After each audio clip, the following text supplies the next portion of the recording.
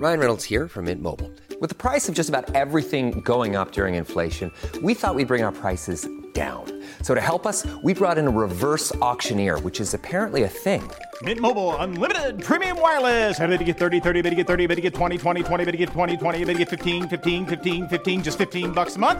Sold! Give it a try at mintmobile.com/switch. $45 up front for 3 months plus taxes and fees. Promo rate for new customers for limited time. Unlimited more than 40 gigabytes per month. Slows full terms at mintmobile.com. State of the Empire is presented by the Nerdy Show Podcast Network, geeky programming for all nerds across the multiverse, and is brought to you in part by Consequence of Sound, the web's foremost source of music and film news, reviews, and insights. All Nerdy Show programming is made possible by A Comic Shop, Orlando's #1 comic shop and nerd destination, and with the generous support of listeners like you. To learn how you can support this and other fine geek programming, visit nerdyshow.com.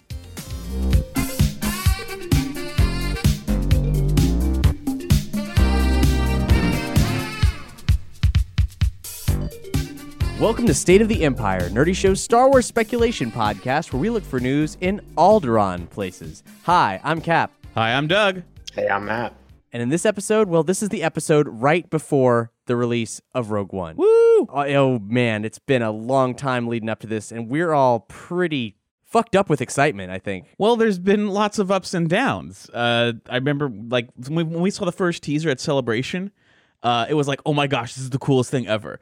And then a whole lot of nothing after that. And it's like, oh, why are they not showing enough stuff? And then they show a little bit more stuff. And you're like, oh, well, this is looking pretty good. This looks really nice. First teaser, official teaser. And then you see that they're doing some reshoots. And you're like, oh, no. And you start to really think maybe there's something wrong happening. But then you don't hear anything for a while. But then you get another official trailer. And you're like, oh, my God, it looks amazing again.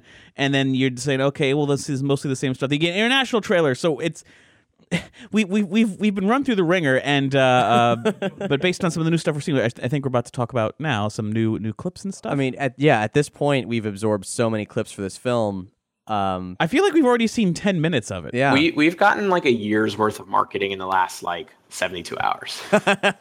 Yeah, that's true. That's true. So in addition to talking about Rogue One and what we know about the film going into it, we're also going to be talking about new rumors revolving around Episode 8, parental lineages, the crazy happenings of Star Wars Rebels and their mid-season break, some cool book stuff, and well, if this is your first time here, don't worry, because if it's super sensitive and we think it might ruin your film-going experience, we're putting it behind the blast doors. That's a thing that happens later on in the show. So you can listen to it from now on to a point where we will clearly denote that we're going to open those blast doors, and then all bets are off. So if you stick around, that's your own damn fault. All right, so there have been 20-minute long screenings of Rogue One. There's been full screenings of the film already. George Lucas has seen the film. He called up Gareth Edwards and said, hey, pal, I think this is really great. Yeah. Which he didn't say about Force Awakens necessarily. yeah. Well, at least he didn't say that publicly afterwards. Yeah. I think George is a smart guy, and he wouldn't be the kind of guy that just goes, oh yeah, it was pretty good, pretty good, I guess. Say, well, they're white slavers, so pretty good for white slavers. I mean, like, well, after Kingdom of the Crystal Skull, Shia got into some hot water with Steven Spielberg when he was like, oh man, Steven kind of dropped, we all kind of dropped the ball on that. And Steven Spielberg later came out and said, there's a time to sell movies and there's a time to sell cars, and if anybody should know how to sell some cars, it's Shia LaBeouf. He was in Transformers. Yeah, I wonder if that was a backhanded compliment about having to sell cars. I want to believe that George actually liked it. I mean, George, we all know, is a big fan of World War II action films, and this very much plays into that. I mean, really, if anything, Gareth was playing to George in this case. Since our last episode about a month ago, and we're sorry it's been so long, this is a busy time of year. We've seen flashback sequences. We've seen an incredible X-Wing dogfight in the orbit of Scarif. We've seen fighting on the streets of Jeddah. We've seen the Death Star devastate Jeddah. I think we might have put that behind the spoiler wall last time, but surprise, surprise, that's in the trailers. It's in every trailer now. And it's terrifying. Yeah, I'm just going in with the assumption that every single one of these planets is blowing up in this movie at this point. It's just safe to assume. And at this point, we've also seen so many trailers, it's really hard to recommend just one to check out if you haven't been following all of them. But I would say international trailer number 4 is a pretty hot item. So I'm going to be linking that on this episode's page. Yeah. It's crazy the amount of, they're up to 30 TV spots. I remember, because the prequel TV marketing, they did very specific like character campaigns that like sometimes had unique dialogue, and like they only would do like 4, and like they would just run those all the time. And like Disney's approach for Rogue One has been so far to date 30 different cuts of TV spots, which is insane. Yeah, and fortunately for State of the Empire, these different cuts have shown us a lot of weird stuff that we can pick out of the background. Yeah, and I almost wish it was less. Oh, I absolutely wish it was less. Those character spots for the prequels were like some of the best stuff from the prequels. Yeah, they were like tone poems. Yep. And George and his poems. It's like poetry. Right. And in the last month, we've also gotten 2 different 360 not necessarily VR, but could be VR experiences. They're VR if you want them to be, including one that might be canonical to the film, like a scene. We'll link to it. It's a video of an X-Wing squadron accidentally happening upon the first Death Star while it's in construction. This is the first the Rebels have experienced it at all. And you basically, from a first-person perspective, watch your team get annihilated, and then you die. The Battlefront VR mission may also be canonical. Oh, yeah. Matt, I mean, this is... We're going to talk about video games a little bit later, but you've done this. Why don't you take this? Tell us about it right now, because I want to hear all about it. So you play a brand new X-wing pilot who's piloting Red 4, and they're kind of like, you're with the fleet, and they're kind of just doing a patrol and bickering with one another as rebels typically do over the comm, and then eventually you get a distress call from basically it's K2 SO sending in a distress call from whatever planet that they're liberating a person of interest from, which I assume is Jyn Erso, because they keep referring to she or her. And so you go to hyperspace to go, help the ship out. And there's, it's kind of in an asteroid field. And you find the U-Wing in the asteroid field. And then the Empire shows up. And you got to, defend the U-Wing while they make their hyperspace coordinates. And K2, it's not Alan Tudyk's voice, but it's very funny. And, eventually you escape, but they keep on, they keep mentioning oh, I hope she's worth it. I hope, so it's apparent to me this kind of takes place in between what appears to be the liberation of Jyn from prison in the beginning of the movie that they've shown in some of the trailers and actually getting her to the Rebel fleet.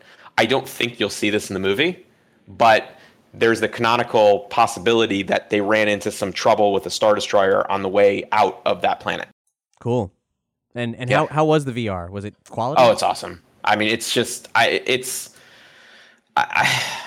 wish they hadn't have used Battlefront's controls because they're not very in depth. I would rather have had a version where you use the PlayStation Move controllers, which they try to encourage developers to use because you have actual tracking your hand movements instead of just having a controller in front of you. But and be able to actually use one like a joystick, use the other one to actually press a button to activate your shields on the controls. So unfortunately, it's just a lot of, you're in the X-Wing cockpit and you're using the normal Battlefront controls. But there really is a very special feeling when all of a sudden you hear something above you and you look up, through your canopy and you see a giant Imperial Star Destroyer has just hyperspaced in above you and is deploying TIE fighters as their, things are going on. It's very cool. That's awesome. So, Spill, was this on rails in any way, or did you actually free fly? It's the standard space or standard flight mode that it normally has. You just are now controlling it from a first-person perspective in a cockpit. So you're holding the PlayStation controller, flying it like normal, and you're just in the cockpit. They don't have any joystick compatibility by any chance? No, because it's just PlayStation. So that's what I mean. If they had the controls changed so that you were using the Move controllers, you probably could have some sort of joystick type situation going on. But with a Move, you could literally move your hand behind your head and it wouldn't track it right. You have too much freedom with a Move controller. Well, yeah. I mean, I think there might need to be some sort of accessory to keep it in place, essentially make it a joystick, I suppose. That'd be cool. Yeah, I mean, there's limitations to every VR headset that's come out so far as controllers are concerned.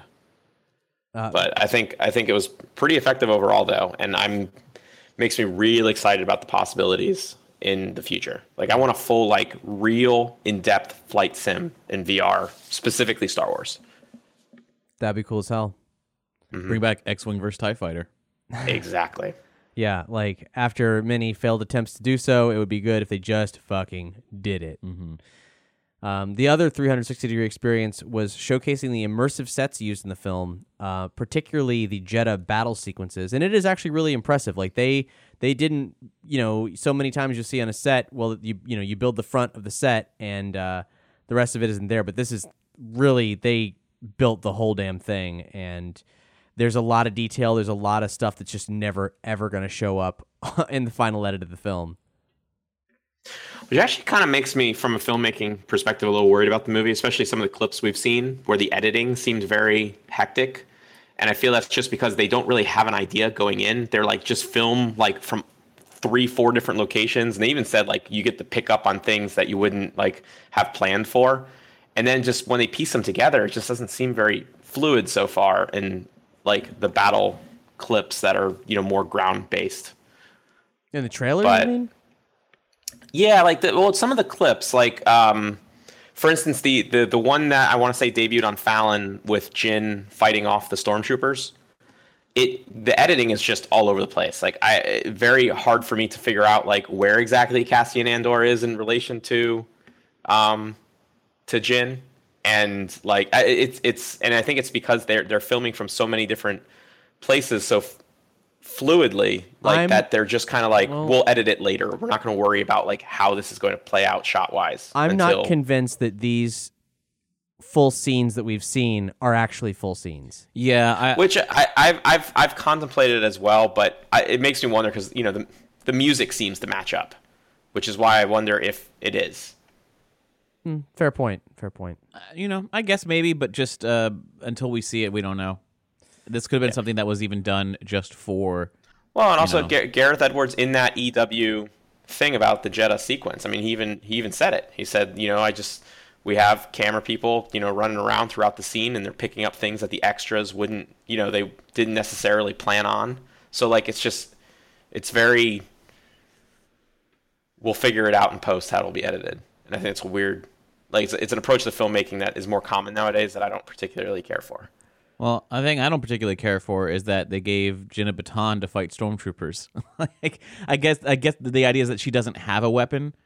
They showed a scene where she steals a blaster, right? And but they give it to her. But I don't get how you're fighting stormtroopers. It's a toy to sell. Yeah, it's a toy to sell. It's Rey's staff. It's it's her thing. Why don't just give her a gun? Like, why the fuck does she because it has to be non-lethal because they're the good guys. Because gun toy sales are understandably taboo these days. It's hard to Oh, it's just so dumb. Just the idea of just stormtroopers. There's like 5 stormtroopers down a hallway. First of all, none of them can hit her. But then she just comes out without a gun and just walks up to them close. She's close enough to touch them, and they can't shoot her. That's the thing. That's the only thing I didn't really care for. It was an exciting sequence. I like the music. Yeah, but she's walking up to a stormtrooper and beating him over the head. He has a helmet on, and she's able to beat him over the head, and it hurts him that he falls over unconscious. I don't get it. Unless there's like electricity somehow involved in the baton. I don't know. But all valid points. And I should add, you're going to hear from us real soon in less than a week. You're going to hear from us again. Our post-film review will be out basically as soon as possible. We got a East Coast and a West Coast team here, and that means that it's super difficult to sync up. Last time we did it at 3 a.m. Eastern, and we vowed never again. Yeah. So it's going to be it's going to be Friday morning instead, or something. Sometime, I guess Doug, you got work, so Friday afternoon. Yeah. Which I think that Friday afternoon is when I'm seeing the movie a second time. So we gotta figure this out. So maybe check back with us on Saturday. We should have something by Saturday. Yeah, for sure. And maybe next time we'll figure out how to be all in the same place. But that's a little bit expensive. So help fund State of the Empire on Patreon, and maybe we can talk about that. Or if you want to give us a donation because you love State of the Empire so much, hey, we can talk about that too. You'll find everything you need at nerdyshow.com/support. This is an unplanned plug, but why not? Maybe you're filthy rich and maybe you want to hear us talk about Star Wars.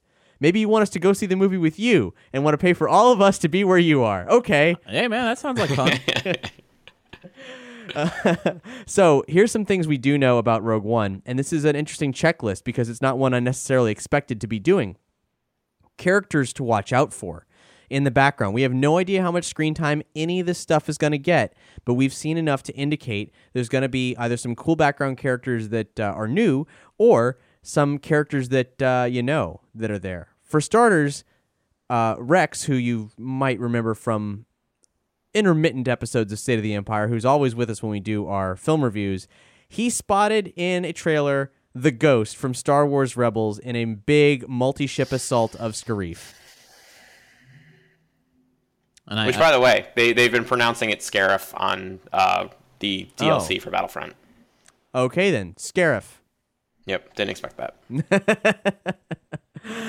Well, yeah. So it's we've got a screenshot we can show you, but I mean, like, it's when else have you seen that ship type anywhere? It's got to. There's no one else it could be. Are we gonna hear characters, talking chatter from Rebels? Yeah, like if they're getting into attack formation, you hear like Red 2 standing by, Red 3 standing by, Red 4 standing by. You hear Hera go, Ghost 1 standing by. Just like that'd be like so fucking cool just to get this voice actor in there. I was actually thinking, like, would it be crazier to see some actual live action actors standing around the conference table that all the rebels are around? I'd just be a quick very peek surprised. at Freddie Prinze Jr. looking like Kanan. That would be cool, but I'd be really surprised if they just went full out. I mean, I'd be shocked too, but it would be awesome. It would be awesome. It would indeed be awesome. I think Freddie Prinze would probably do that for free. I'm sure that SAG wouldn't let him, but no, yeah. I'm sure that he would. He'd be willing to. He's cool. There's a new character called Admiral Raddus, who's a darker-hued Mon Cal who you've probably seen in some of the shots. And he's interestingly, they modeled him after Winston Churchill in both look and performance. And the designers also admitted to taking inspiration from Bela Lugosi, Arnold Schwarzenegger, Ernest Borgnine, Lee Van Cleef, and Peter Lorre, but didn't say who was who insofar as the creature design specifically. And I don't know that we've seen any of those characters, so some new faces to keep an eye out for. There's a charity video that was made on the set of Rogue One for Assert, which is a group helping people with Angelman syndrome. We'll link to the video where you can check it out and learn more about that disorder and the charity, but in that video, there's some revealing shots that suggest that we might be seeing Biggs Darklighter and Jack Porkins at least amongst the original Death Star killer squadron, which is pretty cool. If they're there, maybe Wedge is there too. And also in this video were some pans over some hand-carved starships and droids, which it's assumed might be young Jin's toys from the flashback. Which, if so, they're kind of neat and an interesting background detail I can't imagine will be focused on probably, but another cool thing to look out for in the background. Now, here's something that could be complete bullshit. It comes from a site that I have no experience with whatsoever. It's called Furious Fanboys, and they've heard from a source that there's 2 Gungans on set during the briefing scene at the Rebel base. I'd be really surprised. One of them, I wouldn't. I'm hoping for it. What would Gareth want on the set? Would he want 2 Gungans? I think he'd be okay with it. He might. He doesn't seem like a. Well, now the question is a prequel hater. Is it 2 random Gungans? No, but that's the thing. One of them is apparently Maybe. looks a lot like Jar Jar. Yeah. And here's some other thing, like this maybe substantiates the presence of these Gungans if in fact this is a real thing. It was also rumored that Oliver Ford Davies, who played the Naboo governor Siu Bibble, was on set for one day and was with these Gungans. They don't believe there's any lines, but they could be there in a shot, creating the implication of what's long been discussed in the expanded universe circles about Jar Jar, the fact that he was responsible for putting Palpatine in charge, and the fact that he might feel fucking awful about that. Now, I don't want prequel stuff cluttering up the stories and so on, but I do want Star Wars to work and be cohesive. So like it or not, the prequels are there, and much like Saw Gerrera's inclusion in this film, it's good to have a living, working universe, and Jar Jar Binks, a prominent character in the series, catastrophically fucked up, and we don't know what happened to him. So sooner or later, that story is going to come out, and maybe the start of it is here. And then, just bring it on. I mean, I love it. I love like well thought out prequel connective tissue to like make this a transition movie, and that's. I always need more ammo for my. Why? For my Jar Jar better than Chewie. Like. Well, right there, you can go ahead and say that he joined the rebellion before Chewie. Yeah. Chewie was enslaved and he didn't even join the rebellion. Yeah. Became a drug dealer, or at least working for one. There's one other character that is probably pretty major in the film, at least in a couple scenes, and we've discussed this character's appearance in in Rogue One before, but because of the closeness to the film's release, because this could be considered a spoiler at this juncture, we're going to talk about that behind the spoiler wall.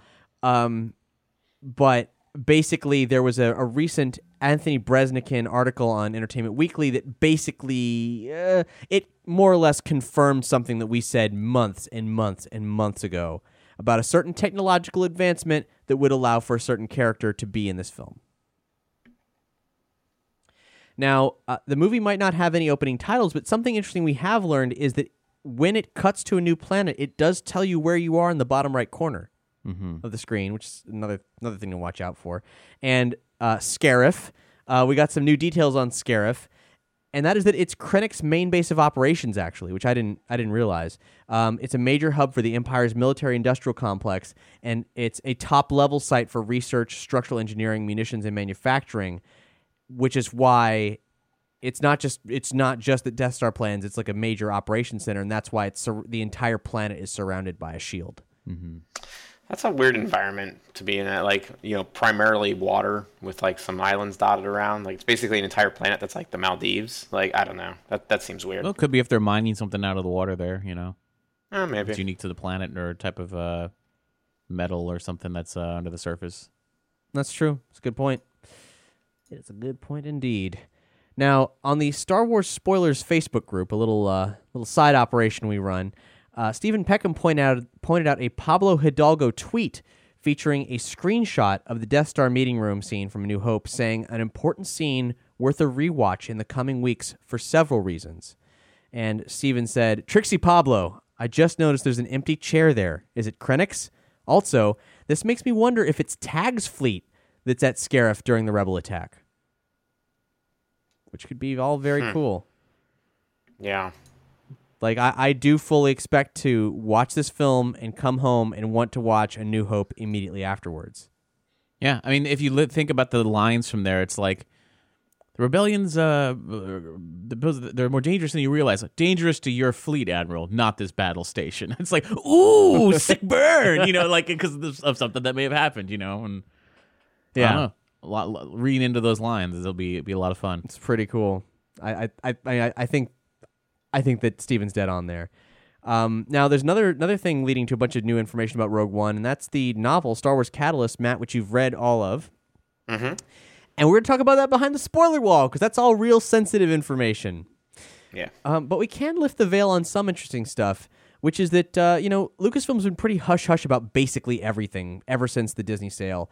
But now that it's been a year since the relaunch, they're loosening up and sharing a bit more on what went on in those first couple years. There was an interview with Kathleen Kennedy in particular that shed light on a lot of stuff. For example, in an interview with Entertainment Weekly, Kathleen Kennedy shared that during one of the first conversations she had with Lucas, he pitched her on the notion of the standalone films and had written down 3 or 4 thoughts and ideas of possible directions, which she elaborated on that so far they haven't done any of them. Mm-hmm. Young Han Solo is not among those George Lucas ideas. She said, "We talked a lot about the Jedi and the foundational ideas that George had thought about when he crafted the mythology," which is interesting. If they choose to pull from that, maybe George was saying, like, well, maybe you could do like some Knights of the Old Republic stuff. That'd be interesting. And an Obi-Wan film. Now, that wouldn't surprise me. But we'll talk about that real soon. He's like, well, it all started on Willow's planet. Really, George? Oh, yeah, I was supposed to go way back. It's called, Journal of the Wills, as in Willow wrote it,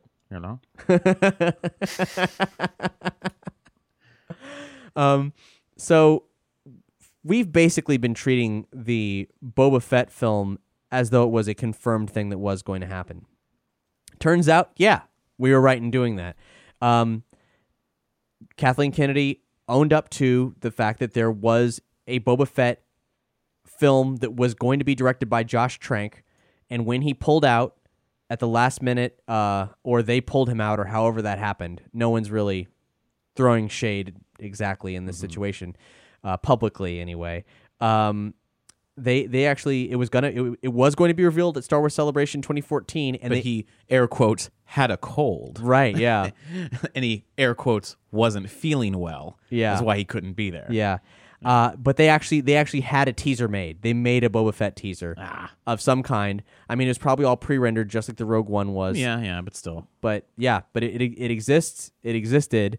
It was a thing. It could still be a thing. Mm-hmm. They were ready to do it, which is not exactly surprising, but I was surprised that they actually had a teaser ready for it at that juncture, because because right now there's been the question of what comes next, and Kennedy has made it sound like they are developing a lot of possibilities, but at this point they're genuinely waiting to gauge the response on Rogue One before making future decisions. Yeah. So she actually said, we're planning on sitting down in January, since we'll have had The Force Awakens released and now Rogue One, and we finished shooting Episode 8. We'll have enough information where we can step back a little and say, what are we doing? What do we feel is exciting? And what are some of the things we want to explore? But, had that movie come out, they would have had Rogue One, Boba Fett, and young Han Solo already announced and or released at that point. So that's a bit more than... I don't know. It's interesting. I think we're seeing a lot more of the timeline here now. I don't know what she's really, what her level of restraint is, but at the very least, that does definitely apply to what comes after Episode 9. She was asked what happens then. Another trilogy, a cycle of standalones for a while, some kind of new interconnected story maybe. And she said that's a conversation that's going on right now. I have to honestly tell you, could we do nothing but standalones? Sure, but I don't know. We're looking at all of that. Which is, it's interesting. It's an interesting position for them to be in because, I think they should definitely use numeric trilogy films really sparingly. Yeah. Yeah, they ought to all have some sort of visual distinction in like the tech that went. Like I like that the prequels have their own look together while the original trilogy has theirs, and this new one's going to have theirs because they're all coming out within 4 years of each other, I guess, in total. And I hope the gap in between 9 and 10, you also have that same feeling. Whether that means 10 is being made in virtual reality, because by that point we all have, permanent VR headsets on our heads, 24 hours a day or whatever. They should be different. It should be to the point where someone says, and we're making Episode 10, and people lose their shit in the biggest way possible because they've wanted it for so long. Well, and they didn't even know for sure it was going to happen. Right. Yep. As for the Obi-Wan film, Breznican said an interesting thing on the Rebel Force Radio podcast. He said, I've heard rumors that the one reason they haven't moved sooner on Obi-Wan is that they're not done with Obi-Wan quite yet in the saga films. So I wouldn't be surprised to see an Obi-Wan solo film happen beyond Episode 9. And that's interesting. We've discussed repeatedly on this show what's happening with Rebels concerning Obi-Wan's legacy, what's happening in the Star Wars comics concerning Obi-Wan's legacy, and especially in the comics, how much ground is covered there, how much they're telling that story in another medium. But certainly they could be seeing the fan response to these rumors that either created spontaneously, much like Shmi Skywalker's birth, or pregnancy, rather. But anyway, or they had themselves have seeded these rumors to see what the reaction would be, since it would be so prequel sensitive. I haven't heard one person who's like, an Obi-Wan movie starring Ewan McGregor? Like, pretty much everybody has just been like, yeah, no, that would be great, because he was people's favorite part of the entire prequel trilogy. But would they shoot their own continuity in the foot? And that's what I'm curious about. But maybe they already have it figured out. Maybe they've been. There's still plenty of empty space there. I mean, he's on Tatooine for Sure, 16 goddamn years. Pablo Hidalgo's downright angry dismissal of Obi-Wan seems more than just deflection.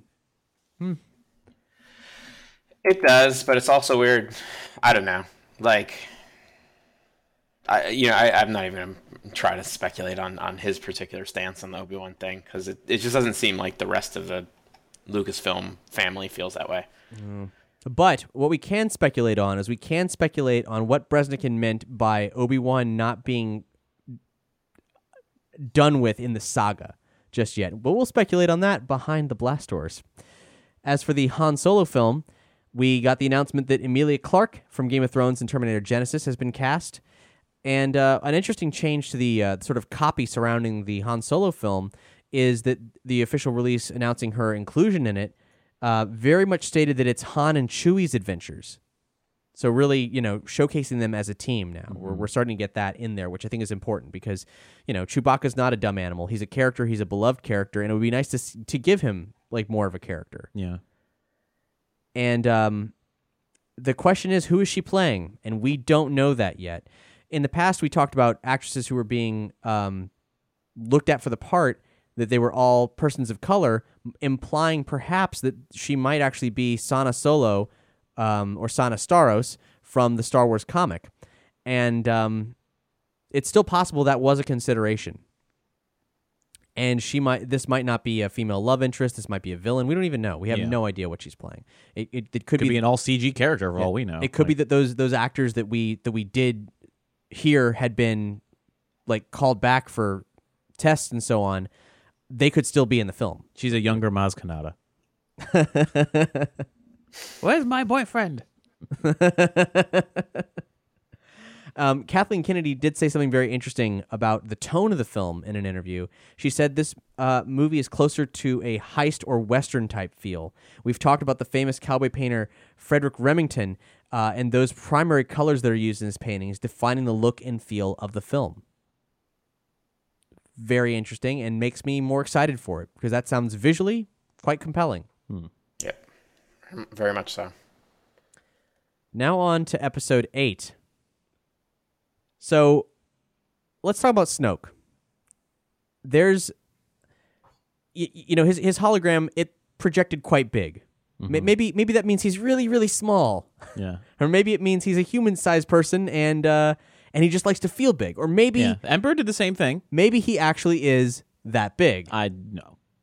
Well, according to MakingStarWars.net, who really do most of the time hit it out the park with the details they get leaked, their sources say that Snoke is going to be, in part, a huge puppet. And is around 7 to 8 feet tall, that taking several people to operate and a man inside the suit to make him walk. Now, why go through all the trouble of getting Andy Serkis all covered in dots to give the performance to then literally go back to being a puppet?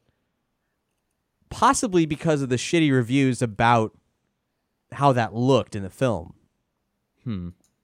And the interest from Rian Johnson in probably doubling down on Star Wars' renewed efforts towards animatronics and practical effects. I don't know. I mean, and this could be complete bullshit. Someone might have fed them a line, but it's interesting. It's an interesting prospect and certainly a huge challenge for puppeteering that I would love to see someone attempt. But that does mean that all the theory, if that's true, all the theories revolving around Snoke, who he is, and so on and so forth, well, we'll know him when you see the 7 to 8 foot tall creature. Or they could just always pull a switcheroo like that old Star Trek episode where they land there and literally the puppet they're making is supposed to be a puppet. Like in the Star Wars film itself, in context, it is a giant puppet that he would just like get behind and be like, pay no attention to the Snoke behind the curtain. Like, maybe so. I don't know. I don't think it's likely, but I think it'd be interesting if they did. Bresnikan is a character who's in an interesting situation. You know, he's Lucasfilm's mouthpiece through EW, and from EW he offers Lucasfilm sanctioned press releases, teasers, and even his speculation is most likely 100% sanctioned material. During an interview, he mentioned that Rogue One connects directly to many other films in the franchise, which of course is no surprise whatsoever because obviously it does. Right. But he made a point of saying that one of the connecting tethers links to Episode 8. And there's an interesting theory here, which I think we should just address, and then I assume we can unanimously call bullshit on it, so you will have heard our opinion on it.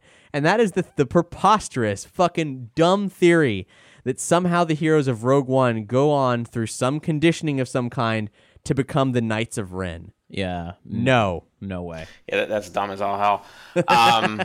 In all likelihood, it has something to do with whatever Force lore we pick up on Jeddah. Yeah, I think that's a good bet. Yeah.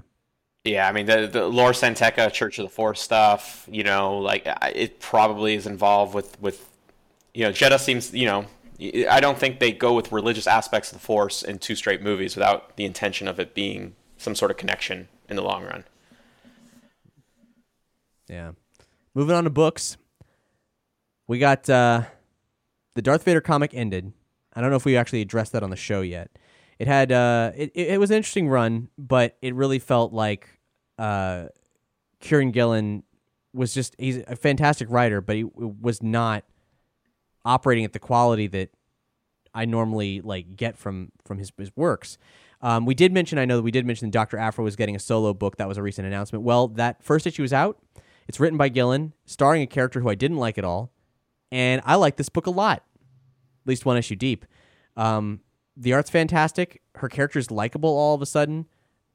It's got a funky Star Wars story vibe, whereas Darth Vader felt burdened by the fact that it was telling stories about Darth Vader as though you couldn't tell all the stories about Vader, but like weird fucking stories about Vader. Like they just, I don't know. That series was all over the map. A lot of times I just found myself saying, WTF. Like I didn't know why they were going down this path.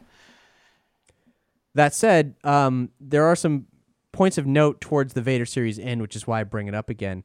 And that is the second to last issue, which had a bunch of fascinating prequel era flashbacks in Vader's psyche, which is worth checking out. And that was terrific. Yeah, well, Matt, you just read it. You read it far more recently than I did. Yeah, actually, finished up the series, the last book this morning, and it's just honestly one of the best ways to kind of show the psyche transition from Vader of A New Hope, which presumably is the Vader of the entirety of the Empire's heyday, into the Vader of Empire and Jedi, which is someone that while Vader thinks this obsession with finding Luke is sort of this he perceives it as him going further into the dark side, further towards accomplishing the galaxy he wants to see, is actually probably more likely the beginnings of that conflict that Luke talks about, that he senses in Jedi, basically a return of Anakin Skywalker. So it's actually that issue was great, which was issue 24. And but in the issue overall 25 series was kind of a slog at times. Yeah. Issue 25, there's a very strange afterword, which I feel needs to be mentioned, and it's not... I don't deem it a spoiler in the least, which is why I'm going to talk about it here. It is a very strange thing. We see this completely disjointed sequence in which Tusken Raiders build some kind of epitaph of Vader and start worshiping it. It's seemingly unprovoked, except for the fact that Vader loves killing Tusken Raiders, and seemingly always has. Yeah. And I don't understand the point of making the epitaph at that juncture of what happened in the Vader comic, as opposed to when Anakin Skywalker pulled off the same thing in Attack of the Clones. I don't know. Unless it's just this idea that this avenging spirit seems to come here every 20 years or so to wreak havoc on their society or something. I don't know. It was very odd. How would they It looks remember? nice.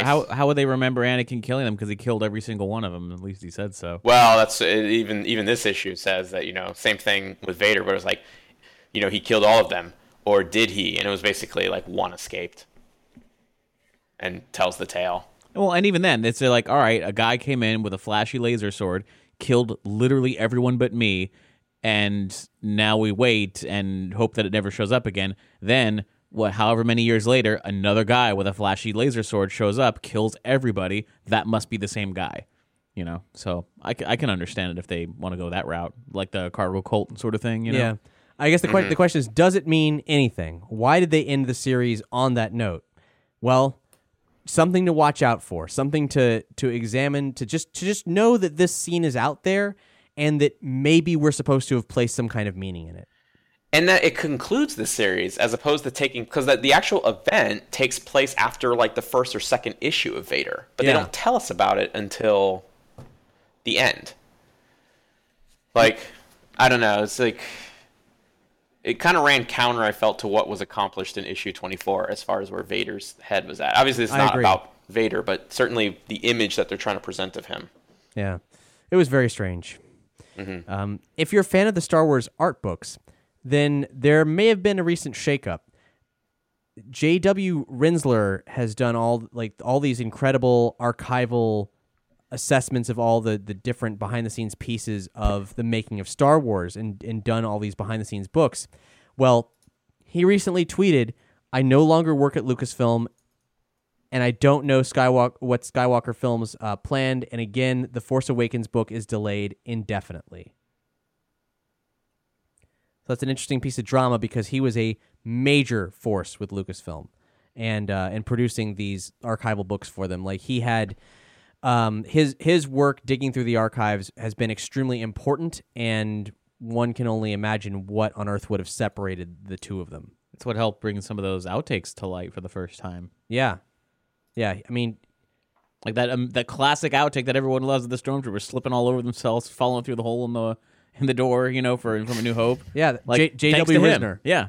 Without him, we wouldn't have that. Yeah. And so I don't know. I cannot imagine what the hell happened, but he's out, and I don't know if anybody's filling that void or not. On to Star Wars Rebels. By the time this episode is out, the final episode of the first half of the third season of Rebels will have been out, and Matt's the only one of us who's seen it so far. I read some reviews of it. Let's just say it's super spoiler heavy. But what we can't... Heavy. And I can't wait to hear you tell us everything about it, Matt. What we can say is that Gary Whitta, the one of the authors of Rogue One, we knew he had an episode of Rebels. It came out.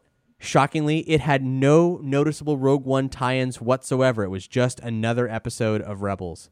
It was actually kind of like... And a very, very overall insignificant one. Yeah. Just... like, I don't think it's anything that's going to live on in any sort of way. Which is really surprising. Very, very surprising. Yeah. There was a really good gag with the door. Yeah. Like, that was a piece of good, slapstick comedy type thing. But, like, other than that, it's just... wow, I can't believe that was the episode. However, there wasn't the episode that followed it called An Inside Man, and that was a pretty phenomenal episode of Rebels, which we'll also be talking about behind the blast doors. But what I can say is that, oh man, you want to see Thrawn ruthlessness and some death and destruction, and it's actually kind of shocking what they pulled off in this episode in some respects. So... it's Rebels. If you're not watching Rebels, you got to watch Rebels. There's just some really fantastic stuff happening on that show. Are you guys ready to talk about Willow for just like a split second here? Oh, shit, yes.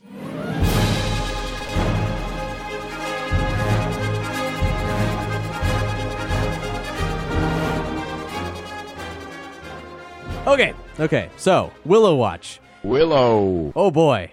Our news for Willow Watch is...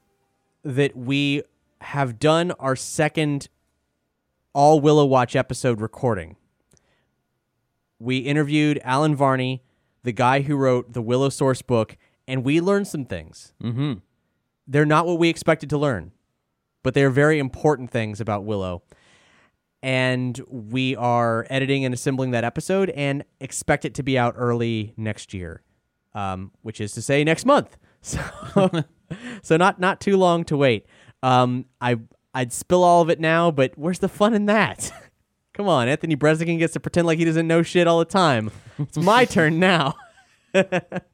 However, there's a little bit of Warwick Davis fun news. We knew that he was in Rogue One, and now we know who he is in Rogue One. It turns out we've actually seen this character quite a bit. He's not a named person yet. A creature on Jedha firing a blaster. It's actually the first time he's fired a blaster in any of these films. And he can be seen in some trailers as well as in the Creature featurette, which we'll link to it. The Creature featurette is a great little, featurette showcasing a lot of the awesome animatronics they have on set. And Warwick's character's featured pretty heavily in it. He's got some, for a character who seemingly is 100% in the background, it looks like a complicated lot of machinery up in that creature's face. Thus ends Willow Watch.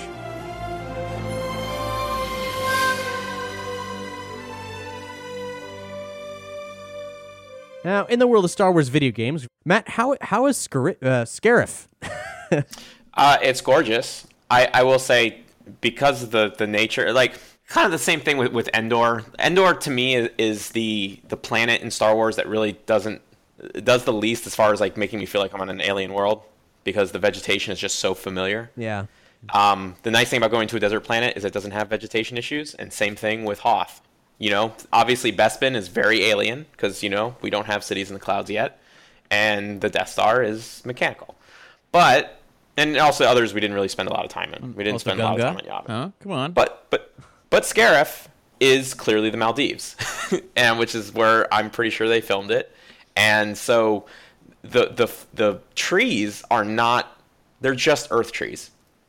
And so there's a lot of earth bushes and trees on the Scarif level that for some reason you can't run through like you can on the Endor levels of Battlefront. Like they're kind of walls.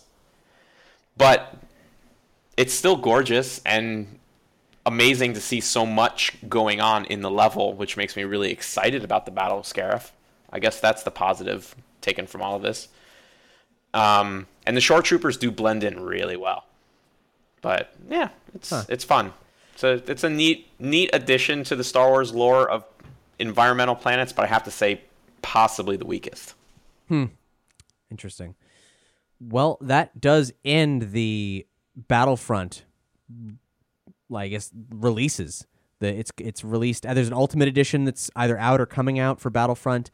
Scarif ends it. Or Scarif ends it. I've been saying it wrong in my head and out loud for so long. However, details on Battlefront 2 have started to come out, and we'd heard that there was going to be a single-player campaign, and yes, indeed, there is going to be a single-player campaign. Nice. DICE producer Paul Kelson said, "Myself as a Star Wars fan, I want story, I want narrative, I want something I can play that immerses me in that world but gives me something to follow and chase." I agree 100%. That's why I didn't buy Battlefront. It looks so pretty, but there's nothing for me there. I don't really care about multiplayer games. He says the campaign has been locked in, and DICE has been learning on the job with its approach to the Rogue One and Death Star DLC. Also, Jay Raymond's Motive Studios was announced to be working with DICE, and it's been revealed that their specific role is working on that campaign, which is super interesting because those guys are also working on Visceral's Star Wars game. Ooh. Interesting. I think they're also learning a lot from Battlefield, which has had single-player campaigns in the past, but they weren't considered very good until this current one. So I think they've learned a lot, DICE overall. So I think we should be expecting a lot out of the Battlefront single-player campaign. Awesome, man! I can't wait. Oh, it's gonna be so good. And I don't know I actually don't know when it's slated for. I don't know if that's out or if I just missed it. I do know Visceral's game isn't coming out till 2018, which is a long time to wait. I'll link to a clip. Games Radar did a great over-analysis of this really brief clip of a test version of their game that was shown off at E3 this year. And you see a character walking out of Mos Eisley Cantina. And it's during what looks to be a full Imperial occupation of Tatooine, implying that it takes place after New Hope. So, I actually, we may not have talked about this speculation, but now a lot of people think that that's probably Jeddah, not Tatooine. And that's due to Gareth Edwards mentioning that Jeddah was going to appear in a future piece of Star Wars media that he can't talk about. Well, but the thing is that due to identifying objects surrounding the doorway, like it is definitively the cantina. That's the thing. Like, it has the same pod and rubble heap on both sides of the door. So I'll have to see. Yeah. And that's all gone over in great detail in Games Radar's video that we'll link to. I just think that it could also take place before A New Hope, like maybe when the Empire first really landed hard on Tatooine, to sort of shake everyone up, scare everyone. So then when they leave after that, they just leave a smaller sort of, I don't want to say fleet, but squadron behind, Have you seen this clip, Doug? Like literally when they first released it, like a while back. Because it's like, I mean, they've got 2 Star Destroyers like in the atmosphere. Right. They have Nazi style banners on. Yeah. I mean, that looks like when Lothal got occupied. Right, but in the films, the way Luke reacts, it's like the Empire's been there for forever. It's not new to him. It's not like the Empire here. How? Why? It's like it's just a fact of life that they're there, and no one's freaking out that there's a couple of stormtroopers. Say hello to a new era of mental health care. Cerebral is here to help you achieve your mental wellness goals with professional therapy and medication management support. 100% online. You'll experience the all-new Cerebral Way, an innovative approach to mental wellness designed around you. You'll get a personalized treatment plan from a therapist, prescriber, or both in a safe and judgment-free space. Your Cerebral therapist or prescriber will outline a customized plan with clear milestones along the way, so you can get to feeling your best. With Cerebral, you're not alone in your mental health journey. We're here to empower you to live a fulfilling life. So take that first step towards a brighter future and sign up today at Cerebral.com/podcast and use code ACAST to get 15% off your first month. Offer only valid on monthly plans. Other exclusions may apply. Offer ends July 31st, 2024. See site for details. Hey, I'm Ryan Reynolds. Recently, I asked Mint Mobile's legal team if big wireless companies are allowed to raise prices due to inflation. They said yes. And then when I asked if raising prices technically violates those onerous 2-year contracts, they said, "What the f*** are you talking about, you insane Hollywood ass?"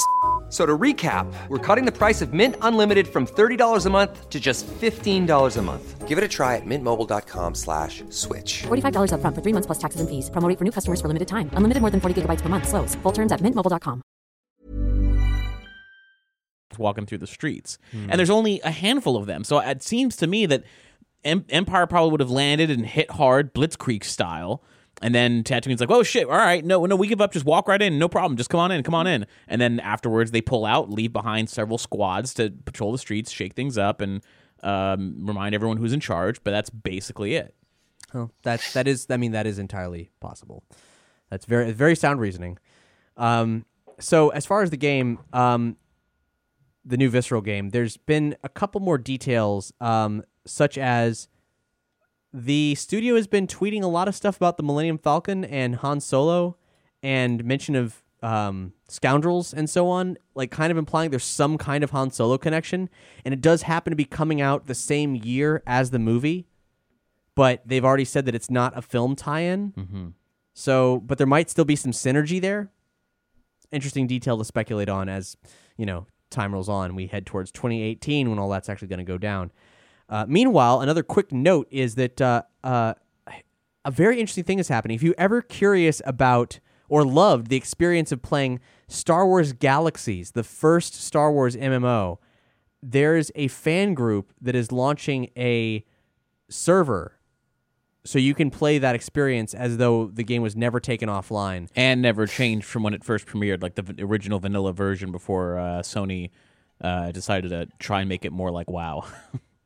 Yeah, which is, this is a very important thing for a lot of people, and lots of people, the game was criticized quite a bit for being, rather dull, but it had a level of realism that no one had ever attempted before, and that realism involved, working a virtual job, which I admit, that's not for me, but maybe it's for you. And if you want to play it again, well, the Stella Bellum server is launching the same day as Rogue One, and we'll link to where you can get all the information on that on this episode's page. And the big takeaway from that is not that, oh, you have to work a boring job, but rather you literally do what you want to do. Like, if you're like, you know what, I don't want to join the Empire or the Rebels. I just kind of want to be a bounty hunter. Well, then you just go and you just start doing it. And then while you're being a bounty hunter, you go, you know what, I'm tired of being a bounty hunter. I'm going to retire and be a musician and play in cantinas for money. You can literally do that.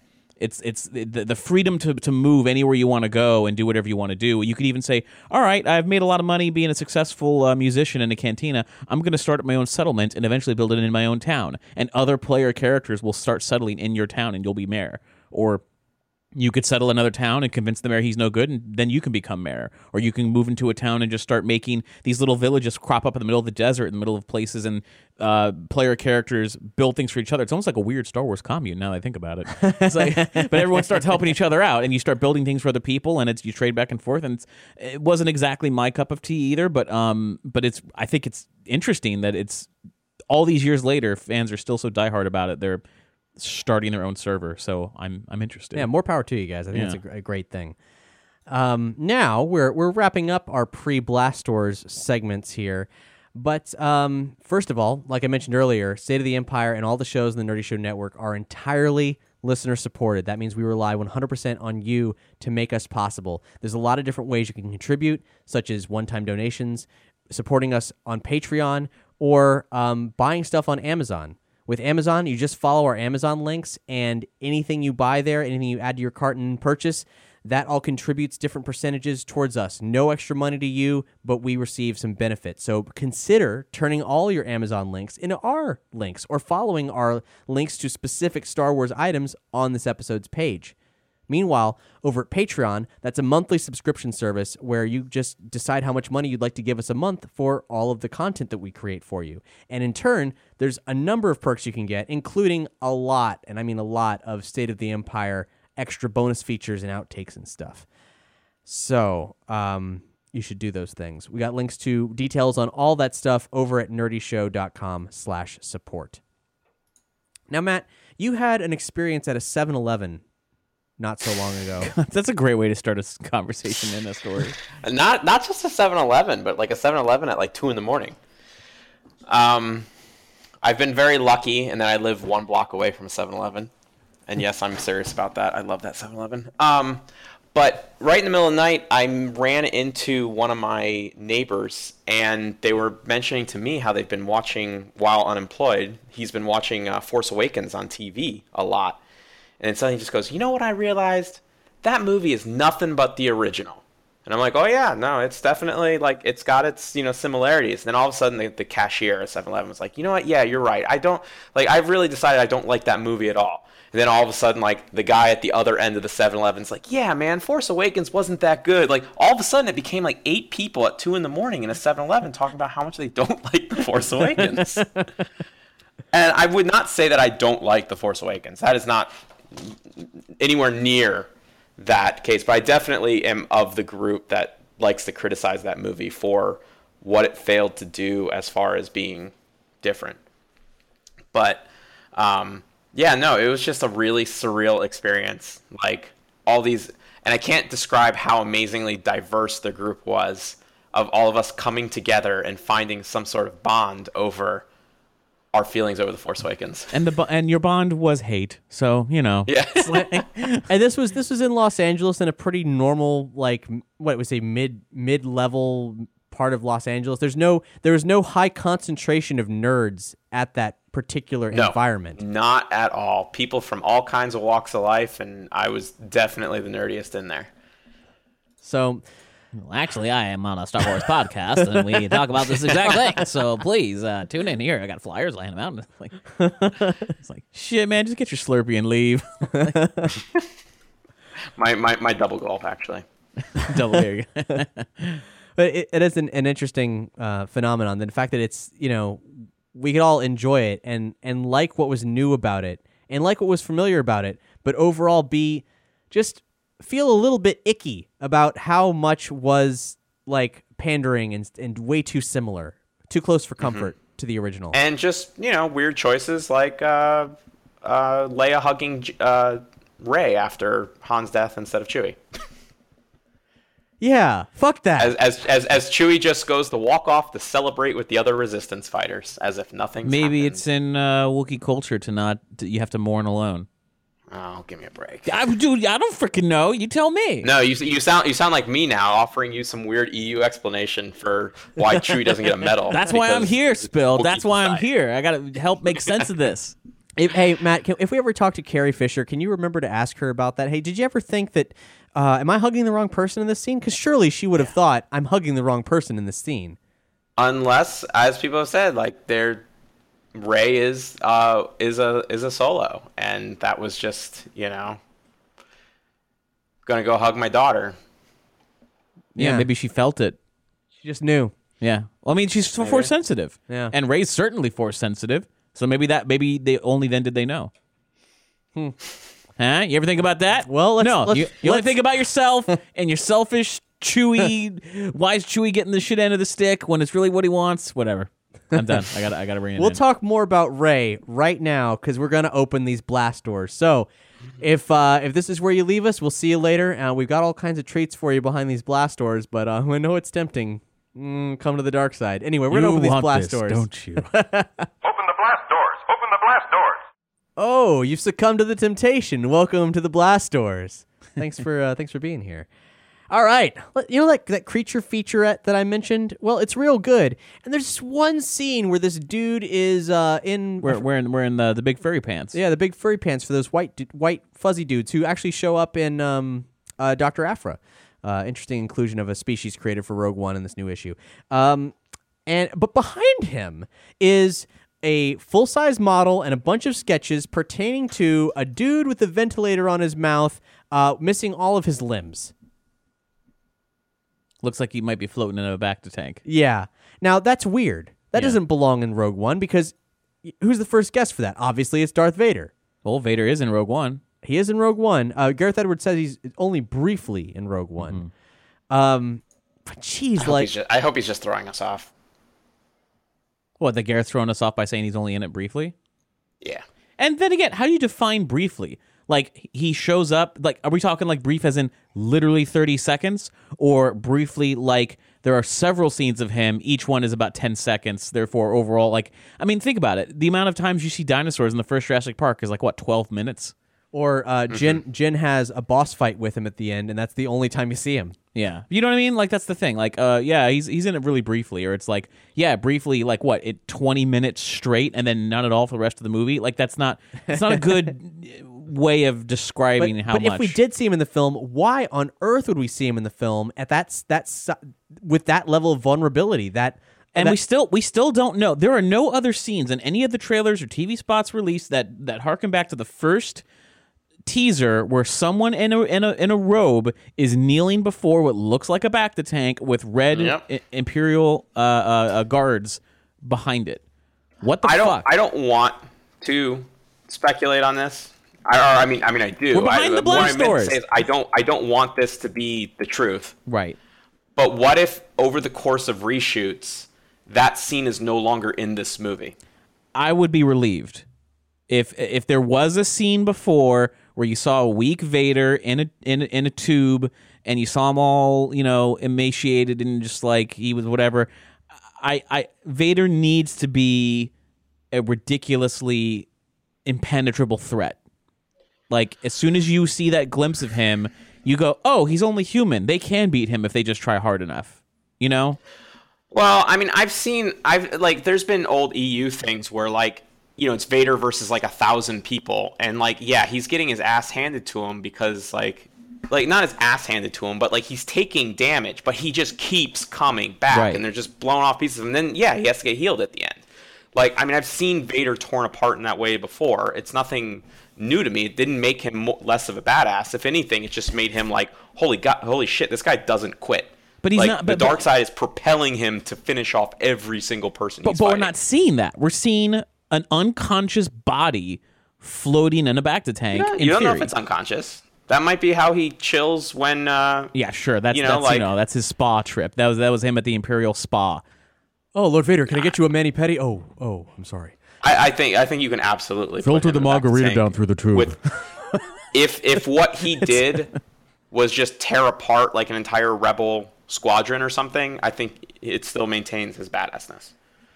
Which is true. It's just it's weird that we would be exposed to the vulnerability of Darth Vader at exactly the time when he should just absolutely not have that kind of vulnerability. Yeah. That said, even though all signs 100% point to it being Vader, I suppose there's still a possibility that it's someone else who, as a casualty of war, becomes a quad amputee. It seems highly unlikely, but there you go. Or perhaps the possibility that it doesn't pertain to Rogue One at all. It just happens to be in the creature workshop happening simultaneously. That's a huge coincidence, though. It is. I mean, which is why I mention it with just as Yeah. you know, here's a reason that we might be wrong. Here's an alternative. Yeah. I don't think it's the alternative, but I think I'm with Spill on this is that it might be something that is deleted. Like it might have been part of a different entire sequence. Because then again, we never even figured out who is the possible person kneeling before the tank. Yeah, that's a huge like thing. Like, what is that? That whole scene, Like- we haven't seen anything else like it, even close to like it, Nope. in any other thing regarding Rogue One at all. And it's the thing that everyone has stopped talking about. Yeah. Like Imperial Guards. Like, there's Imperial Guards around the Bacta tank. Yeah, what the fuck? Like, what? That would only suggest that the Emperor is there or close by. Or that Vader uses Imperial Guards. But why would he? He's Vader. I don't know. Unless, yeah, that was my only thing. It was probably Vader in a Bacta tank. The Imperial Guards are surrounding the Bacta tank, protecting it. I mean, that's logical to me. And like, what are you gonna do? You gonna put TK-421 outside the Bacta tank where Vader's floating in it? No. maybe a Death Trooper. But Maybe. yeah, it's hard to say. Now, the character we mentioned earlier that was making an appearance is Grand Admiral Tarkin. Like Grand Moff Tarkin. Sorry, yes, Grand Moff Tarkin. Grand Admiral Thrawn, Grand Moff Tarkin. Grand Moff Tarkin. Your head's still in rebel space, man. Yeah. I get it, though. I get it. We talked about them using new technology relating to what they'd done with Michael Douglas in Ant-Man and actually bringing an actor back from the dead in that respect for the first time ever. And we're fairly certain it's happening. There's in the Anthony Brezikin article, he pointed to a TV spot called Breath. And in that, you see what appears to be an over-the-shoulder of Grand Moff Tarkin. I mean, I can't imagine it being anybody else. Yeah, and Catalyst like posited Tarkin and Krennic as being major political rivals to a point that I can't imagine a situation in which Rogue One would not feature that conflict. Why are they at odds with each other? It's basically a power struggle over who is in command of the project. Krennic comes from like an engineering background, and he's sort of like special weapons division and everything. And Tarkin himself is just like, I mean, he's always been an administrator, and they're both just currying favor as far as how they see. You know, they both see the weapon differently, but for the same purpose. Like, you know, they see it as like the way to really become the most powerful non-Emperor Imperial, you know? So they're constantly like sabotaging each other's efforts very cleverly. And, you know, Krennic actually manages to like be very imposing as far as like he's able to withstand Tarkin's. You know, Peter Cushing just has a lot more as far as, you know, an actor. You know, it's just a lot of gravitas to that role, and it would be hard for a new Imperial to come in and have that sort of thing for audiences. But like Krennic, as shown in Catalyst, is able to hold his own, and shown in some of the extended scenes and trailers that have shown up in the past week. He seems like just a monster of a person, someone you would under no circumstances want to fuck with. And this isn't just, I mean, like really a testament to the actor. Like he's just genuinely portraying this guy in a way that I think, oh my God, this is one of the most serious Imperials we've ever seen on screen. What else? Yeah, he's a true believer. What else have we learned from Catalyst? Catalyst is great. It's not very action packed. It's just a very good character piece on Galen Erso and Lyra Orso, who, as far as just how someone could be conned into, like, legitimately, like, someone who just does not support the military and war, but at the same time can see like the appeal of helping this project out. I mean, obviously there's some duplicity involved in that, but all those people that have kind of speculated that Mads Mikkelsen's Galen Erso character is sort of this, scientist that ends up regretting what he does. It's not that he's going to regret it later. He regrets it now. Like he's already he's kind of basically it's against his will. So that's what we've kind of learned is it's not something that he went in with positive feelings about the Death Star. It's that he was tricked into it and basically has no choice. Oh man, I swear if they go the route of like, Jin, this message is for you in case you would ever find me. I've left a small exhaust port open just in case. Like, just completely describe the entire plan of how to blow up the Death Star. It would be a little too like he intentionally designed this quote unquote flaw. Purely to be exploited like this. That I don't know. That might be a little too much. Yeah, and the book did some other weird, a lot of very interesting things. Like they established that there's separatist holdouts that are still fighting post Empire, forming. So, there is some idea that there's separatist fleets that obviously aren't, the droid armies have been shut down, but separatist ships that are still fighting the Empire for at least like a year or two after the Empire formed, which is kind of cool. How does that work then also out? That the corporate sector is forming, which was the region of space that Han Solo had his adventures in the old expanded universe.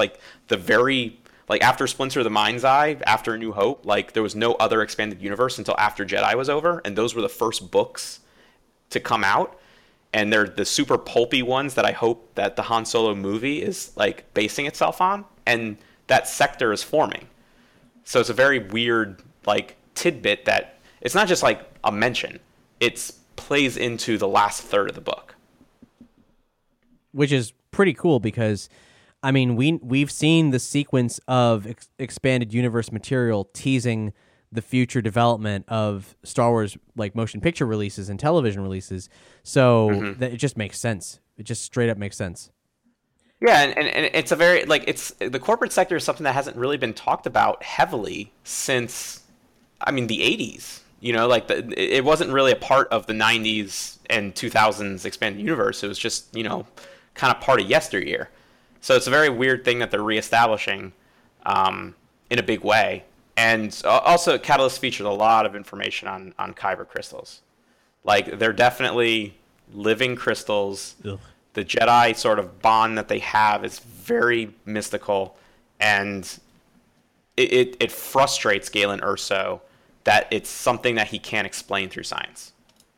So, on that note, what about we've seen in a couple previews him giving a necklace to Jin. Is this going to play into anything, you think? Possibly. Lyra she's very, so Galen's wife, Jin's mother, very much a force, she respects Jedi and kind of admires them in a way that's kind of similar to the way they've been describing Chirrut in Rogue One. So I wouldn't be surprised to find out later in life that Jyn Erso might be force sensitive and that might be her kyber crystal. It's still tiny, isn't it? For it's a little necklace one, Oh, so you mean in Rogue 2, it's gonna be like Dark Forces 2, and she's gonna have a lightsaber in it?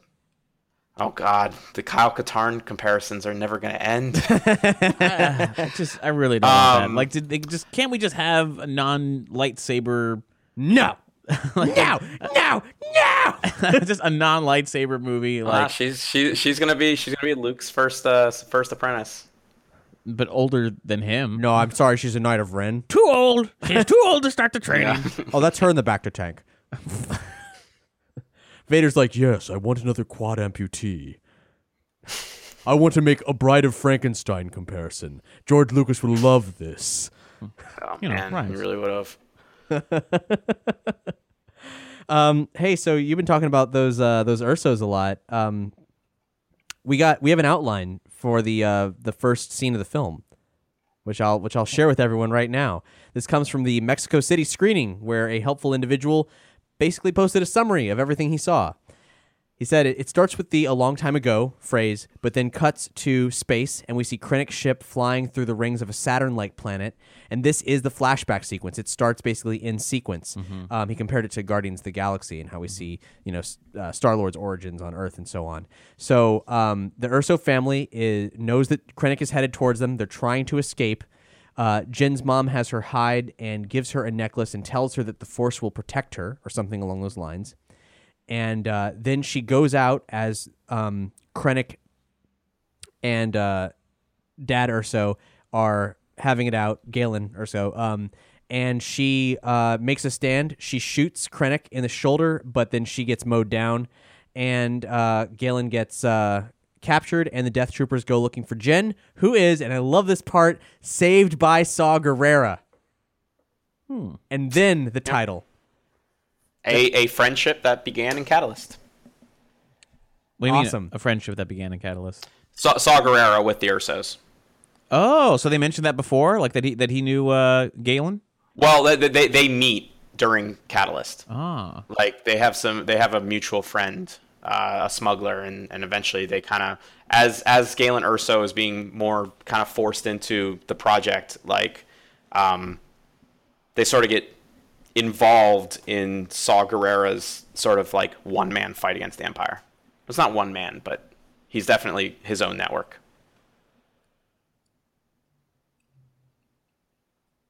And now we know why Saw has 2 haircuts in the film. Possible explanation, yeah.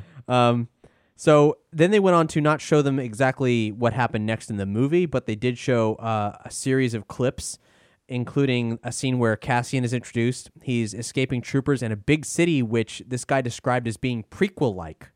So it might be someplace that we haven't actually seen featured heavily or at all in the trailers. Someplace that's more Coruscant-esque, which would be really cool.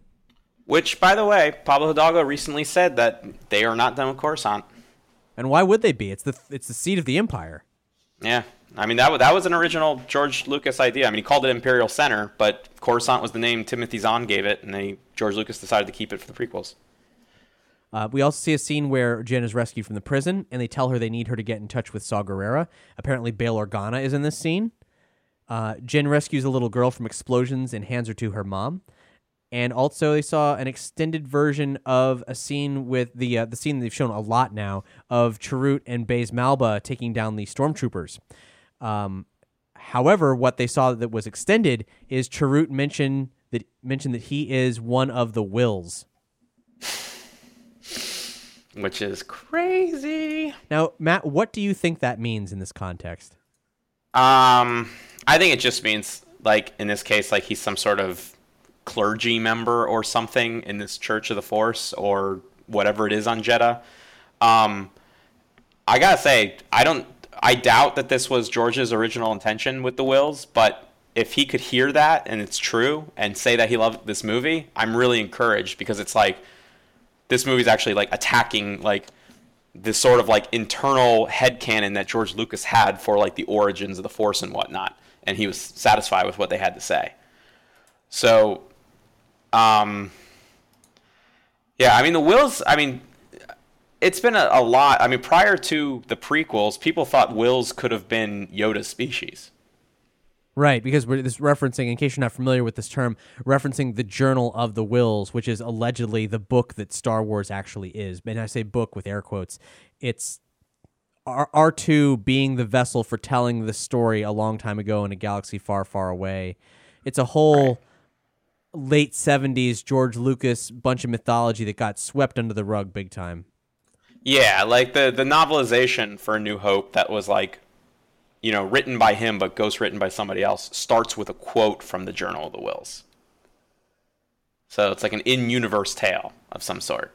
And it would be interesting if Chirrut is of the Wills, and it could be like how there's books of the Bible and they're like the Book of John or whatever that was not written by him but was written by Book of Luke, the John enthusiasts. Mm-hmm. the Book of Luke, Book of Anakin, Right. Book of R2. I believe passages R2D2. Is there anything else to discuss in regards to Catalyst, Matt? Not that screaming to me at the top of my head. Okay. Well then, let's go on to Rebels. Now, Inside Man, we see Grand Admiral Thrawn kill a dude. It's this, he's got some projects going on Lothal, and it's weird because we have a couple things revealed here. It's revealed that the new Fulcrum is in fact Callus, which we highly suspected.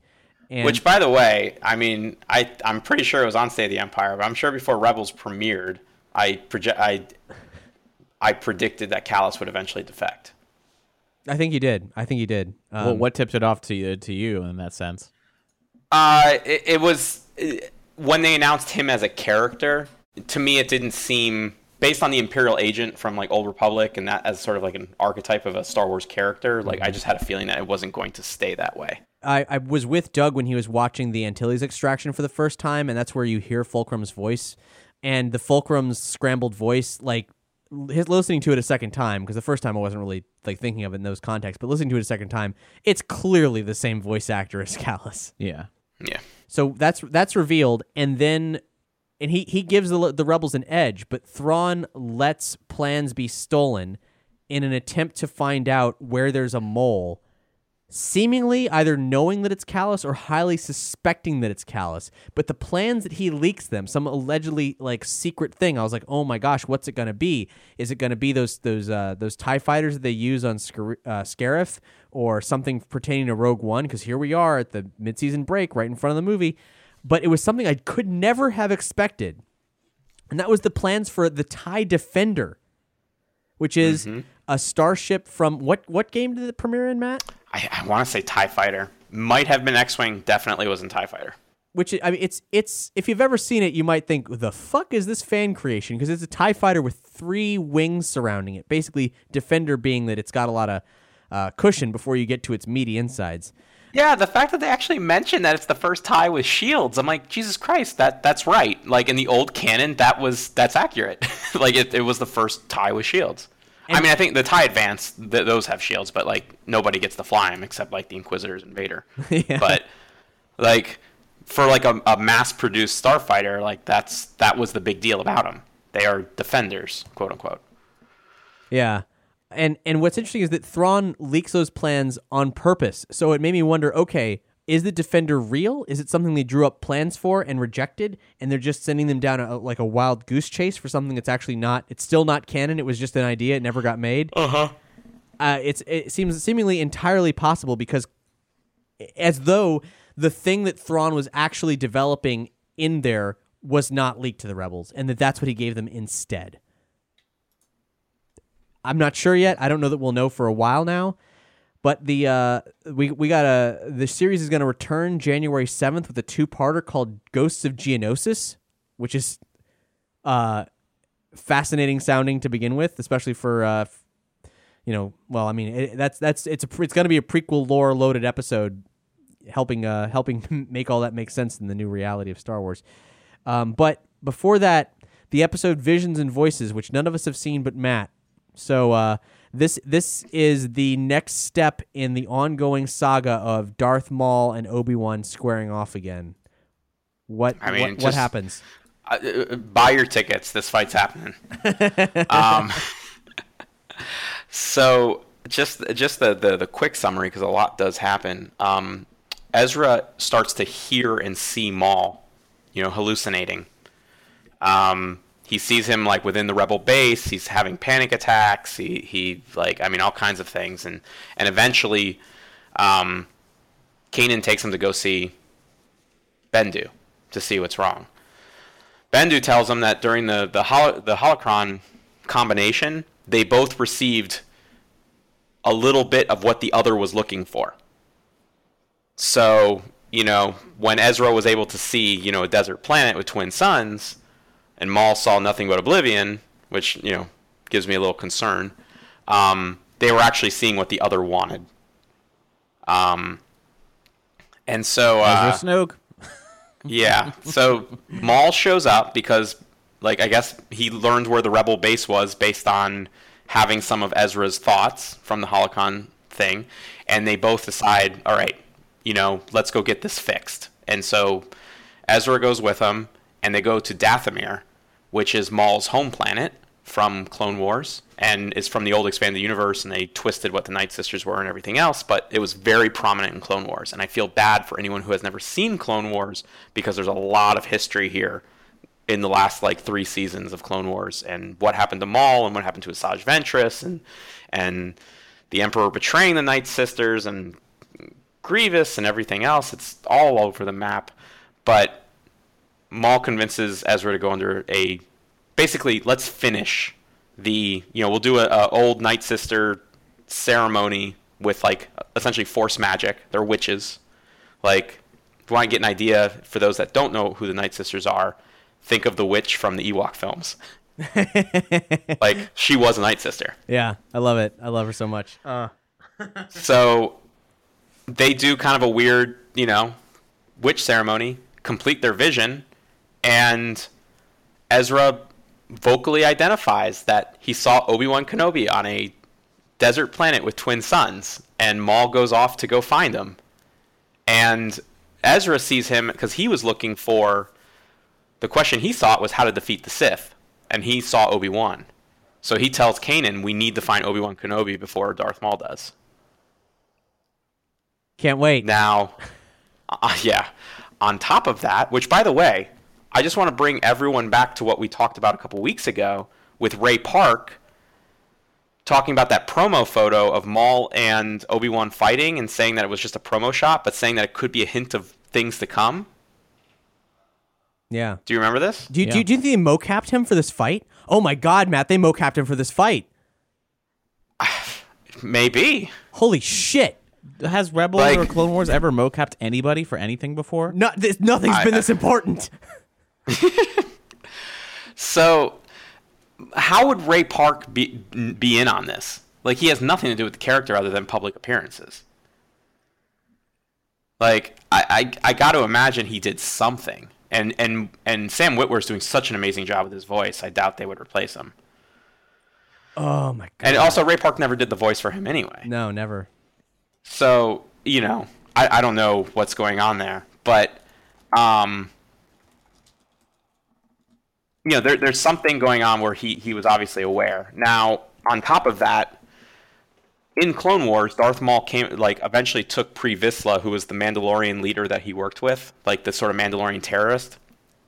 Pre Vizsla had the Darksaber, which, if you guys aren't familiar with, it's been a few things over the course of a long time, or a lot of Star Wars expanded universe, but it ended up being in Clone Wars a lightsaber that had a black blade that was very ancient and was apparently taken off of an ancient Jedi when a Mandalorian killed him.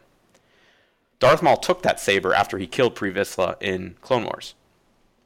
That was there on Dathomir, which makes it seem that's where Maul's been hiding out, that he's been keeping, basically living in Dathomir, and he has a little lair. And by the end of this, Sabine takes the Darksaber, and they make a very big deal about her knowing what it is and her, almost like it's a birthright type thing. And really just brought me back to the sort of Obi-Wan, Duchess Satine, romance that they had going on in Clone Wars, where it seemed like they were former lovers, and then they had to, unlike Anakin and Padme, had to stop it, which is making me think that she might be related to Duchess Satine and or Obi-Wan in some way. Sabine? I know. Sabine. I know. Look, here's the thing. I'm not... When it comes to Star Wars theorizing, I'm totally not... Okay, the best way I can put it is something that actually I read Pablo Hidalgo retweeted yesterday, 2 days ago, something like that. Somebody had said, Star Wars theories and keeping them fun, Star Wars isn't inherently a M. Night Shyamalan-esque twist machine. Right. It's had one crazy twist, and that was it, and it was done. Vader's Luke's father, no one saw it coming because the first movie didn't set up that there was some weird connection we had to figure out. It told us everything about, who Anakin Skywalker was in the first movie. He was, a Jedi Knight. He died. Darth Vader killed him. We moved on. Nobody was projecting in between episodes 4 and 5 that there was something weird going on. Now, Pablo Hidalgo retweets that. That means a lot to me That means that when it comes to Force Awakens, that we're looking too hard into Rey's parentage, we're looking too hard into Snoke. However, to counter that, this is also sort of J.J. Abrams' fault because he did a weird flashback sequence without explanation. At least in A New Hope, Obi-Wan said what happened. He may have lied, but at least he said what happened. Force Awakens doesn't tell you any of it. So we're left with nothing to do but project. And part of that projection of or guessing and theorizing is looking to other sources like Rebels. So what I see is Rey with a British accent, and Obi-Wan had a lover in Clone Wars, and all of a sudden Sabine, she has some sort of thing with Clan Vizsla and the Darksaber, and that she might be related to Duchess Satine. What if, I hate doing this sort of theorizing, if eventually Sabine and Ezra have a child and it's Rey? I've heard worse theories. Yeah, no, I have too. I wouldn't. If let me put it this way: if that was the case, I wouldn't be as mad. Like as if it was like some of the other things I've heard. I think that's a stretch. Yeah, but at least it's not terrible. Because it would possibly make her a Kenobi as well. Because the other thing is, it disturbs me when I see that she's Kenobi's daughter. It's like, whoa, our timelines are way off here because Kenobi's way too old by that point for it to be his daughter. But if It has to be Kenobi granddaughter. unintentionally had or unknowingly had Sabine, I mean, the dots connect well enough, but there's been such little emphasis placed on all of these other things, and I don't think they're going to risk the major main character of the next major Star Wars trilogy, where everyone wants to know who her parents are, and they're like, "Well, you got to see Star Wars Clone Wars episodes, season 3, episode 12 through." From a creative person's standpoint, as far as that would mean, if this is true, Rey's parentage can't factor into the story of Force Awakens or of that trilogy at all. Like, it just has to be something. She had parents, they abandoned her, and that was it. And so far, nothing has indicated that that's the case. It seems like it's a big deal that her parents left her there. Right. So, yeah, you're right. As of now, I don't think that those dots are going to connect in that way. I think it is going to matter to the story at large, and I don't think it's going to be because, you got to go watch this arc of Clone Wars and then see how it resolves in this Darth Maul comic, in which, he ends up with the Darksaber, and then Sabine finds it at the end, the midway point of Season 3 of Rebels, and then da-da-da-da-da-da. There's a lot going on. Yeah. But if you wanted to somehow connect Kenobi to Rey, I think you do have a middle candidate now. Mm-hmm. Daisy Ridley said in a recent interview, in regards to who her character's parents were, "I thought a lot was answered in The Force Awakens. Then after the screening, I went for a drink with my agent and everyone, and we were chatting away, and I realized that, in their minds, it's not answered at all." Yeah, which sends me back to my original thought after seeing it, which was Han and Leia. I'm going back to my original thinking of it's Han and Leia, and they simply didn't know that she was alive. Because if it is, you're like, well, if it's Han and Leia, why'd they leave her behind? Great question. I don't know. If it was Luke, why did he leave her behind? I don't know. The only way I can see anyone intentionally leaving her on a planet for that long isolated is if Mom and Dad didn't know she was alive. How could they not know she was alive? Well, if Han and Leia are her parents and they send her off to train with Ben to go train with crazy Uncle Luke, and then shit hits the fan, she survives somehow, whether Kylo Ren kills her, or thinks he kills her, or maybe just, I don't know, that part's unclear, but if Luke was like, oh shit, she's the only one who's alive, I can't give her back to her parents, I can't send her here, I can't send her there, I have to hide her until the time is right, that's the only explanation I can understand how, I just think her conscience is too clear during the Bloodline novel. Yeah, Stephen Peckham on the Star Wars Spoilers Facebook group said, "I want to believe she's Han and Leia's, but Bloodlines really contradicts that for me because that book is set 6 years before The Force Awakens. Rey would be too old to be the little girl we're seeing dropped off on Jakku. Also, I believe wholeheartedly that the Knights of Ren section of the Force Vision was a glimpse of Episode 8." Yeah, but, age don't mean shit in Star Wars. Look at Obi-Wan on Tatooine. It doesn't matter. Yeah, I don't know. It's... Also, I'm not, there seems to be a lot of... it seems to be a weird consensus that it was Luke that left her there, and that doesn't, there's no reason to think that. And I really don't know why Luke would have left her there. I think he would have done something better, like maybe just taken her with him. I don't know. The question is, who would leave Rey behind?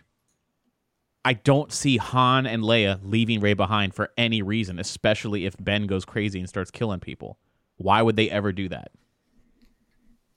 It doesn't make sense. I mean, there's been a lot of speculation that, once again, they set up a weird mystery, and part of Bloodline has been fixing the sort of weird timeline that we're presented with. Because, Rey's dropped off at a very young age, and 6 years before Force Awakens, Ben and Luke were okay.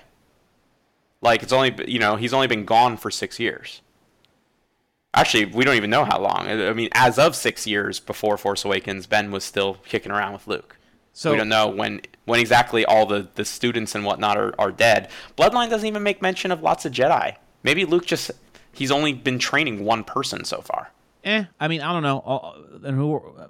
Okay, sure, maybe the thing was a flash forward. I don't know, but the only other theory that's out there is that if Ben and Rey are related, like brother and sister, if he's killing all the Jedi and he gets down to her and she's the last one and he doesn't have it in him to kill his sister, but he can't let Snoke know, Ben would leave her on a planet to die, knowing that he would never come back because he doesn't have it in his heart to kill her. He sends her away, tells everyone that she's dead. Snoke's like, "Oh, you killed your sister. Good job," and just kind of moves on. So later, Han Solo comes back into his life, and he's like, "Would you have a problem killing your father, Han Solo?" He means nothing to me. I can do it. So then Han Solo shows up. At the same time, a girl from Jakku has gone missing. He's like, "What girl?" He wouldn't even imagine that she would have lived past age 10, let alone make it all this time. And now this girl is out there. I think there's something to that, but again, I didn't read Bloodline, so I don't know how the dates are supposed to match up, or if the timeline says Rey was abandoned before Ben turned to the dark side.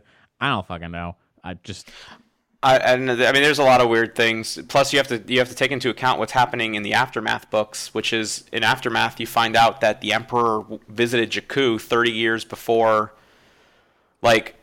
Basically, he visited Jakku during the heyday of the Empire with Mas Amedda and a couple other Imperial officers, and came across this child who is now the main bad guy in Aftermath, but basically gave him an assignment at some point saying, "I need you to stay on Jakku because there's something that's been here for thousands of years and we're looking for it, and it's very important to the Empire." And all of the entire Imperial fleet at the end of the second Aftermath book is currently going to Jakku, basically setting up the battle that will eventually destroy the Empire completely. But what's the significance of this fucking planet? And by the way, if you think that this series has got the final book in that series, finding out what's on Jakku, comes out in February. So it's not like it's heavily tied into the next movie. If Luke was supposed to be looking for the first Jedi temple, could it be that the first one was on Jakku and he's not trying to find it, he's trying to lead breadcrumbs to lead them away from it? Could explain why Lor Santeca is there. It really could. It really, really could. To the Bloodline connection, not the book, but Rey's Bloodline. On the same discussion thread on Facebook, Seth J. Albano said, "I would like to think she's connected to Kenobi, but I tend to lean towards Palpatine." It would explain a lot. Sean Peckham replied, "Palpatine is my 10% sure theory. His interest in Jakku That's not very sure. in Aftermath is way beyond coincidence, but I just love the idea that the Starkiller base duel would be a symbolic rematch for Vader and Obi-Wan." So that's what I gotta say to that. I don't know. I think Rogue One will tell us a lot about how they feel about trying to incorporate prequel mythology into a story, how much they're willing to. True. That might be the difference between the writers of Rogue One and Rian Johnson. I don't know how he feels about the prequels. Gareth Edwards strikes me as someone who can appreciate the world building that they did to the point where he's willing to include all these characters in his movie, potentially. If all of this is true. Right. Who knows? I mean, maybe she's same thing. Maybe she's created, from the Force or some BS like that. We've discussed it before. I don't know, but we'll save our bets for before episode 8 comes out. Like the same way we were trying to take bets of whether Chewie would die or not, and I'm like, you guys are like, I don't know, is that fur or is that a bush in the background? I'm like, I don't know, dude. Looks like a leather jacket to me. I think it's Finn. I think Finn's there, and you're like, I don't know. Looks like brown fur. He's Chewie. I don't know. And then, well, guess what happened? I'm just saying. I hate being right all the time. I just want to take the Michael Eisner outlook to this, which is I don't know. It's a boot. Fuck it. Yeah, fuck it. I don't know. It's not a spin-off. It's part of the continuity. So it's not a spin-off. It's a one-off. No, it's not a one-off because there might be a sequel. It's a spin-off, one-off. I don't know. Fuck it. It's Rogue One. Yeah. And it excites me to know that when you hear us talking about Star Wars again, we will have seen Rogue One, and Matt may have seen it twice. You bastard. Well, if I'm also seeing a third time on that Sunday. If it's good. What if it breaks your heart? I have the tickets. Yeah, regardless. 40X. He's just gonna cry again. Yo, you have 40X tickets? Like Matt, why don't you tell the folks what you're going to be experiencing this next weekend? Friday, I'm seeing it at the Chinese Theater IMAX, which is the tallest digital IMAX in the world. It's not the tallest because the 70mm ones are still taller, but largest digital, and it's probably the most amazing sound I've ever heard in a theater. But Saturday, I'm seeing it at the Cinerama Dome. And then Monday, I'm seeing it in 4DX. Damn. Oh, I wish I could go to that. Yeah, and 4DX is the Uber theme park ride version of, if you've ever seen a moving seat and it wasn't 4DX, that's a baby's toy. 4DX is the most insane. You're basically going to see a 2-hour version of Star Tours. Yeah. Well, yeah, not just that, but I mean, when like the AT-ATs step into the water, they splash you with water, and I'm sure they're gonna. The Force Awakens 4DX was terrific, and I'm expecting the same from this. Yeah. Now I don't condone seeing 4DX on a film you really want to see for the first time. No, but as your third viewing of Rogue One, just get well done, better and better each time. Yeah. Oh yeah, can't wait to fly with the X-wing. Well, thanks so much for listening to all this.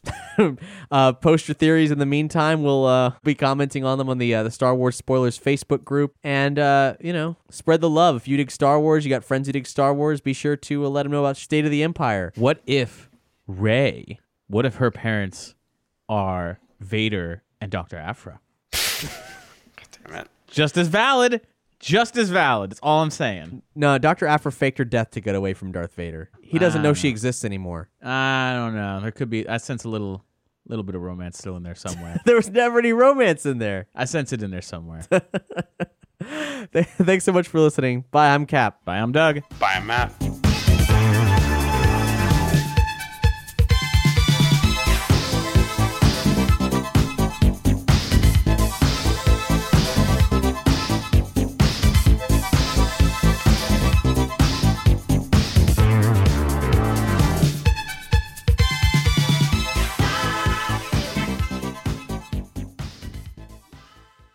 All right, Doug, what's your dumb joke?